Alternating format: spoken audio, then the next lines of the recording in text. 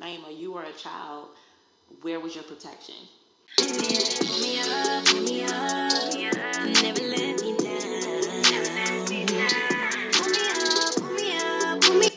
Hey, this is Chantel. And this is Naima. And welcome back to another episode of Season of Singleness with Chantel and Naima.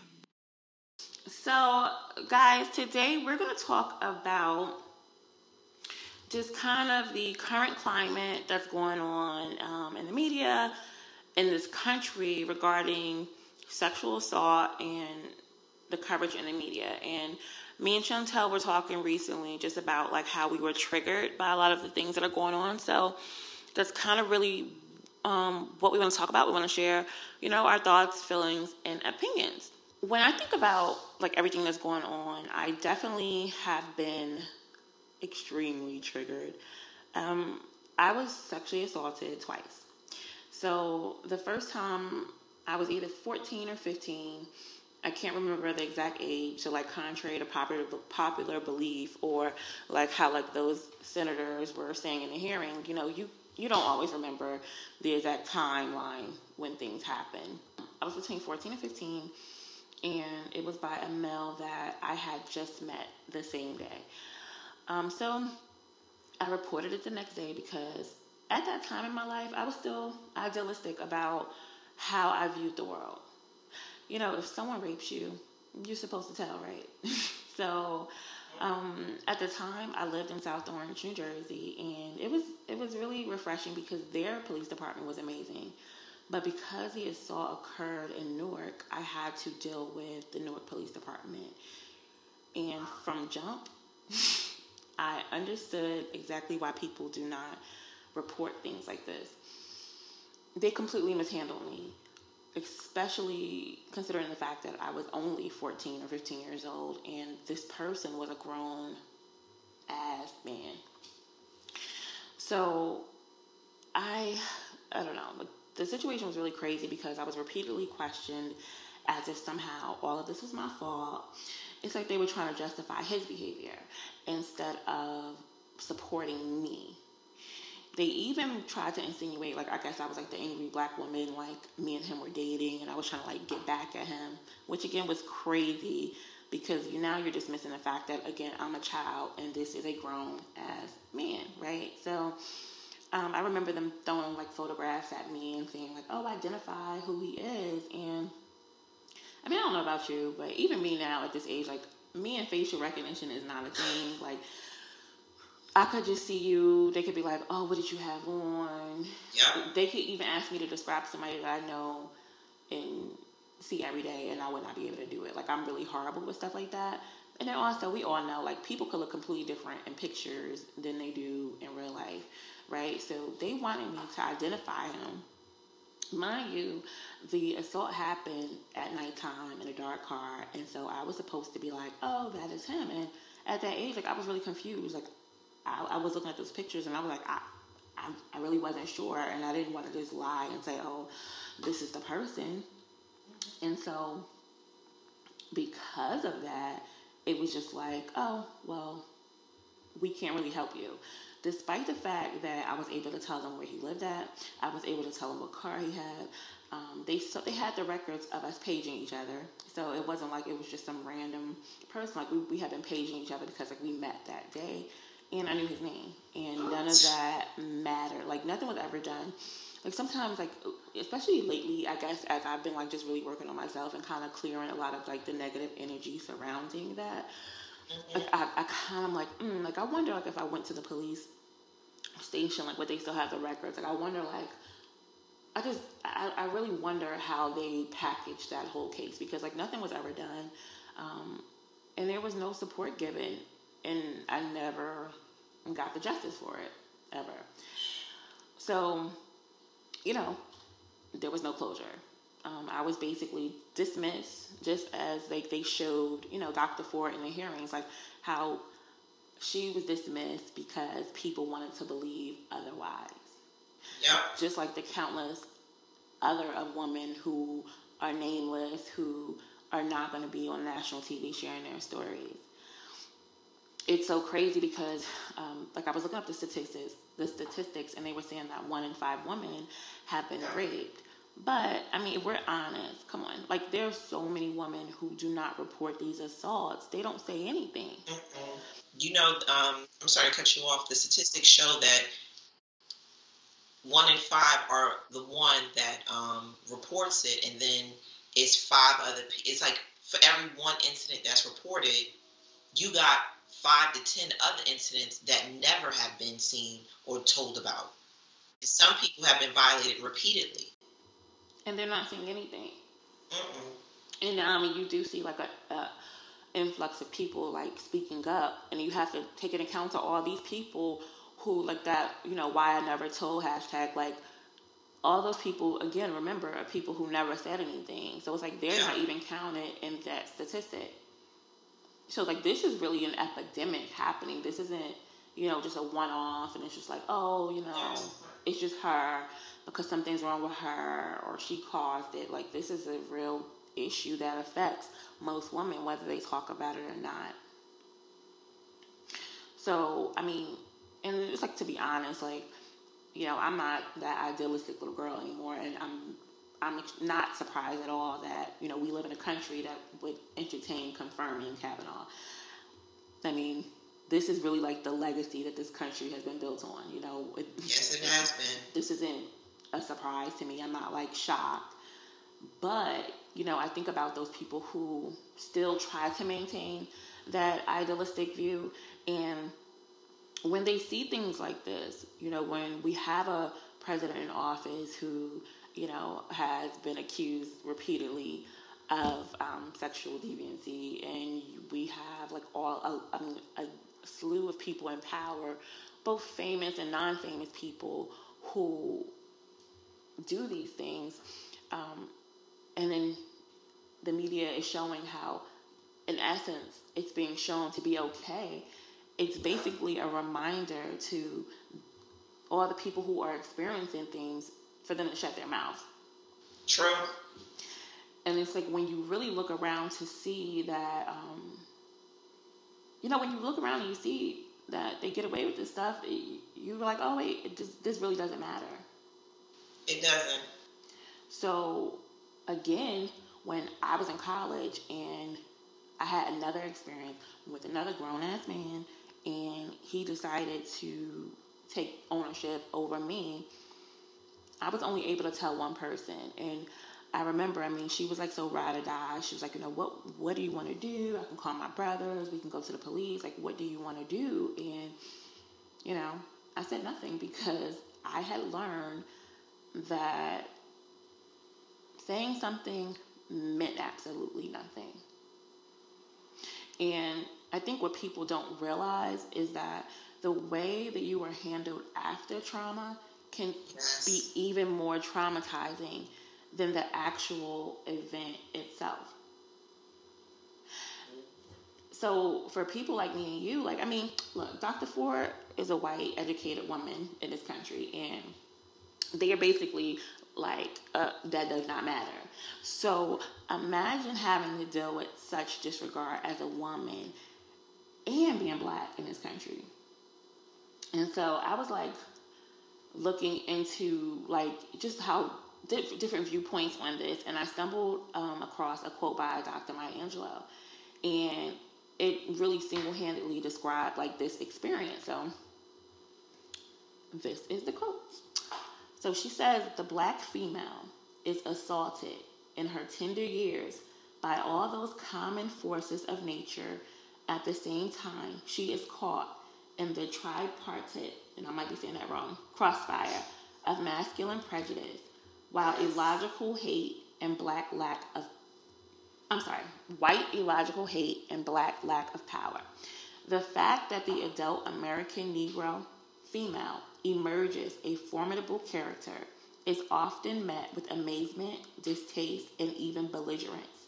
It is seldom accepted as an inevitable outcome of the struggle won by survivors and deserves respect, if not enthusiastic admiration. And so I'm reading that and I'm just like, wow, because we as black women, we're assaulted from so many angles that even for me, it's very difficult most times to wrap my mind around how to deal with everything that's going on. Yes, we are affected by the Kavanaughs and the Weinsteins and the Cosbys and the regular neighborhood guy, by people in our family, by teachers, by people that we're supposed to trust. But then we're also affected by the murder and the complete disregard for our Black lives. And so it's so crazy because it's like, in essence, we as Black women are in a constant state of post-traumatic stress. Yes, we are. And everything, like, we're being triggered like landmines every time the media, every time the world makes it very clear to us that our bodies, our stories, and our experiences do not matter. It is crazy. It is crazy, and it's not even, it's a psychosis and a lunatic behavior. And if, for my mental health people, if we went to the DSM, everybody would need drugs because they're all freaking crazy, and they adhere to this idea that it's right. It's real. So, how has this kind of affected you? Like, how has this triggered you? Within the media lately, I've been triggered in my past. Like you, I have been sexually assaulted. And before I go any further, thank you, Naima, for having the courage to share your story. Because a lot of times we are not given the platform to share our story and to, say, this happened to me too. And like you said, it's more common than we like to admit. A lot of times we use sexual assault as someone pinning you down, where in reality it's like a spectrum of behaviors that include and lead up to violent acts. Because with each act, and nobody stops and says that's wrong, oh, I can push it a little further. Mm-hmm. I can push it a little further. Until it gets to that point. Yes. With the conviction of Bill Cosby and the review of our Supreme Court Justice, I don't even want to say his name, to be honest with you, because white men, our country has displayed over and over and over again, regardless of the color, if you are a woman and you are sexually assaulted, you will get away with it. And there's no one here to punish you or make you engage in the justice system, especially if you have connections and money. Mm-hmm. That trumps everything. Yeah, that's money and connection. That's it. It demonstrates it will be tolerated and it will be supported within the court of law, which is a place that was put there to serve and protect us, because they knew people would take this power and it would go to their head. Yeah. But the people who are supposed to serve and protect us, they're the main ones that are behaving in this way. It has triggered me to identify as a Black woman that when these heinous acts are committed against me, who is here to protect me? Mm-hmm. Who is there to be accountable for the behavior that just happened? It makes me angry and it makes me furious. It makes me also conscious because I have to raise a child that is a man in this climate, where this behavior has to be identified and addressed immediately. He's at an age where he's learning boundaries of other people, and I have to say that, teach him, when someone says no, you have to respect their no. You may not like it, but you have to respect it. Because when you say no, you want someone to respect that no too. Yeah, we're basically responsible for raising our young boys who are going to be men to, one, like you said, respect those boundaries, but then we also have to teach them and educate them about people that try to cross those boundaries with them. So it's like a double whammy. It is. Like you said before, I think I'm always triggered. Like I always think I am at post-traumatic stress disorder. I'm always vigilant. And, at night in my bed, maybe that's the moment that I can take a breath because I know there's no one there hurting me. Yeah. I think I'm always triggered to a degree based on the movies. media, the music that we listen to, the culture that we are part of. You know, when you make that quote and you said a woman is at a tender age.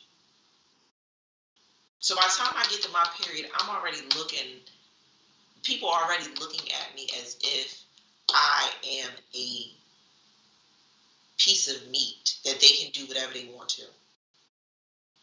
Because we're teaching, because like you said too, with the media, like how they say like the whole rape culture thing, like we're teaching our young boys that it's okay. And I'm not even going to just isolate young boys and then young girls, because you have male and female predators. And we're teaching people in general that it's okay to behave in this way. It is. It's okay. And the sad part about it, we're teaching them, you know, when we look at these white men, you're entitled to do this to me. Mm-hmm. Yeah. But then, you know, I'm going way left with this. If I meet you in a dark alley and I shoot your brains off, I'm going to jail for 6 million years. Yeah, because the narrative is that no one will believe me anyway. You know, the burden of proof will be on you. And then they'll just have a whole, you know, thing of, oh, no, he was such a great person. He was amazing, you know, and then what? Then what? You're right, then what? You know, addressing that in the media, how do you think people can be supportive of people coming out of the survivors during this time while all these things are triggering us? Well, I really think like the Me Too and the Why I Didn't Tell hashtags are amazing, because I really feel like it creates a community of survivors.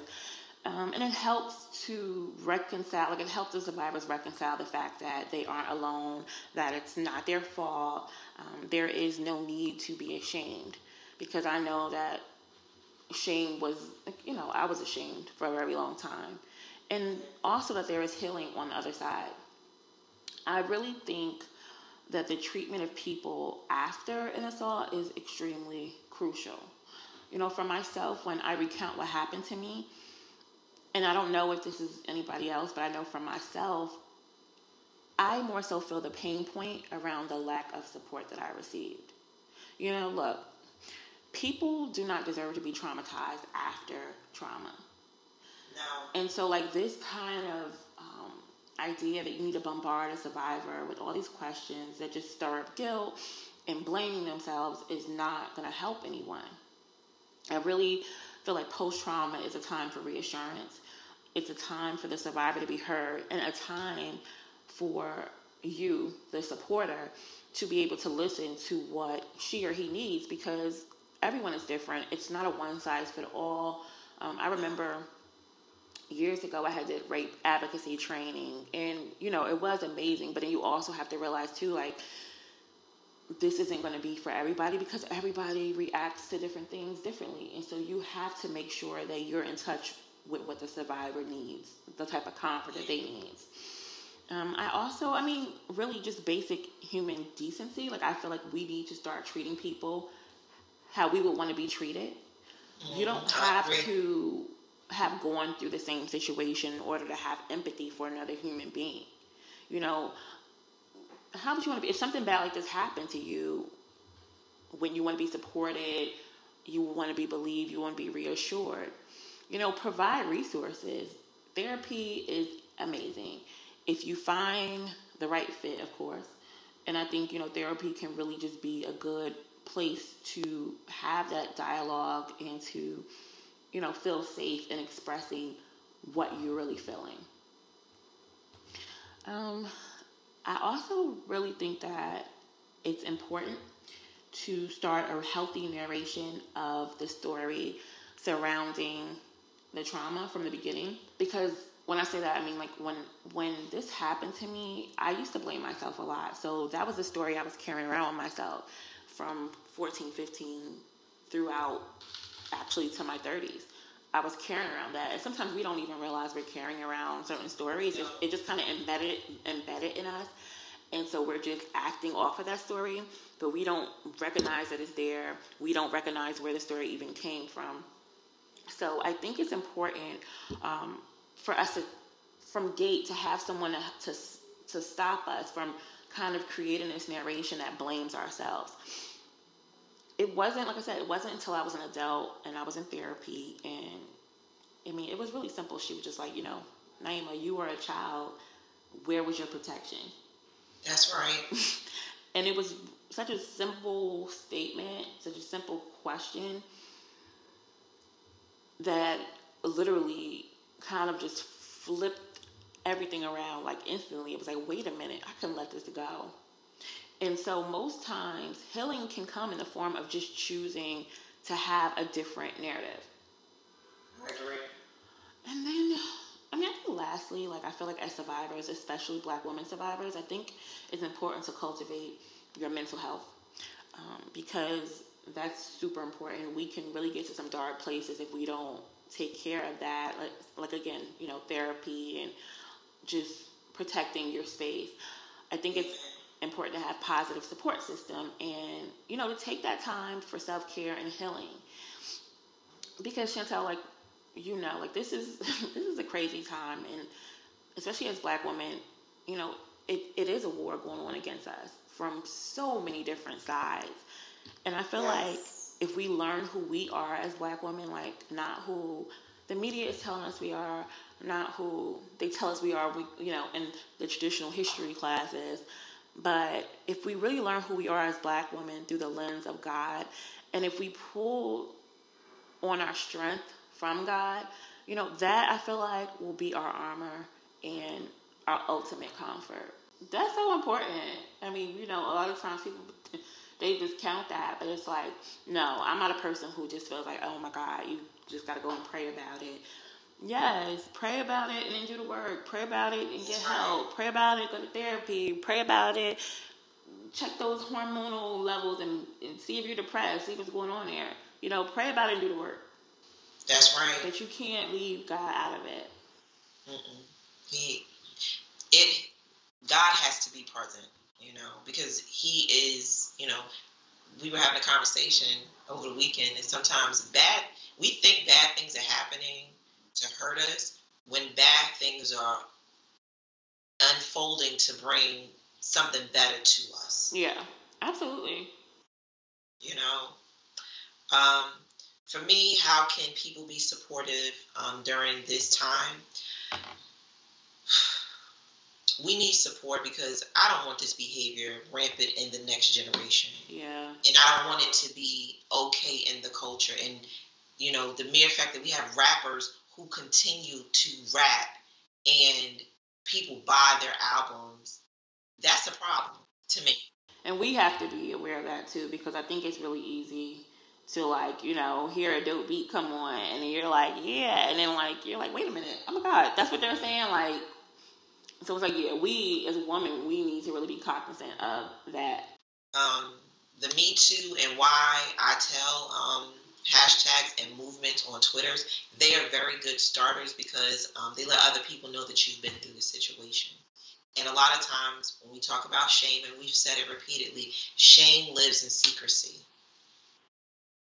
It is bred, it is uprooted, and a lot of times this shame keeps us locked in when all we have to do is say something. And when we say something, now we start connecting the dots and realize there's a community out there of support that can help us. And we also have to have the spirit of discernment when we come into contact with people, because sometimes there are people out there that are contrary and they don't want to believe and they want to hold on to their idealistic views. We got to be able to discern whether or not those people are going to help us. People can be supportive of the survivor to encourage to report the incident and having procedures in place that allows them to recant what happened and to have something happen. Because like before we stated, statistics show that this behavior has been committed 4 or 5 other times before it's actually brought to the police. Yeah. And then also, too, to be supportive if a person chooses not to. Yes. Women should support one another when addressing this issue. Stay away from judgment and shaming one another about who has a different incident, this hurt me more, my shame is bigger than yours. No, everybody's story needs to be heard. Yeah, absolutely. When you shine your light, Naima, it gives me permission to shine my light, and it gives other people permission to shine their light too. I believe in therapy, support groups, and especially learning to self-cope. Because sometimes on this journey, no one can walk with you. You're stuck in your own thoughts, and you have to have God and the narrative, like you said. Where was your protection? You were a child. That gives us that I don't need to be so hard on myself. Yeah, because it doesn't matter. It doesn't matter what you were wearing. It doesn't matter why you were there. It doesn't matter that, oh, you were flirting, or it doesn't matter, oh, because you were looking this type of way, or your past behavior was this. Like, none of that matters when somebody chooses to basically take the ownership of your body. We should be vigilant over one another for support on a mental health aspect, part of our emotions, because not all trauma ends at physical. At times, the mental scars are a lot longer, and they seep into a lot of different areas in our lives that we don't even realize.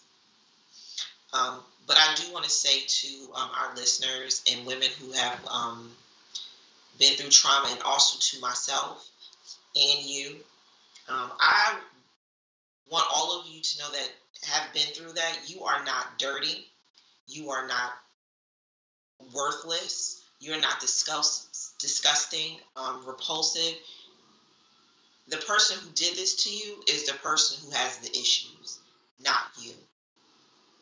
It should never be used as a thermometer or a self-worthiness or diminishment of you as a person. Okay? It's just like when we scrape our knees. Sometimes we hurt ourselves and the cut is deep. We have to clean the cut out. That doesn't mean that we throw our knee away. No, we don't. You are worthy of all the good and the glories and the healing. And please never forget you are valuable, sacred, and holy. Yeah. And that's the truth. Like, you were whole before then. You're whole now. Yes. This is a part of your story, but it doesn't define who you are. No, it does not define who you are. It does not make you any less of a person. It does not make anybody any more, because sometimes in the shaming, people that's never happened to, or they don't want to admit, they like to hold that over your head. Yeah. So, no more. No more.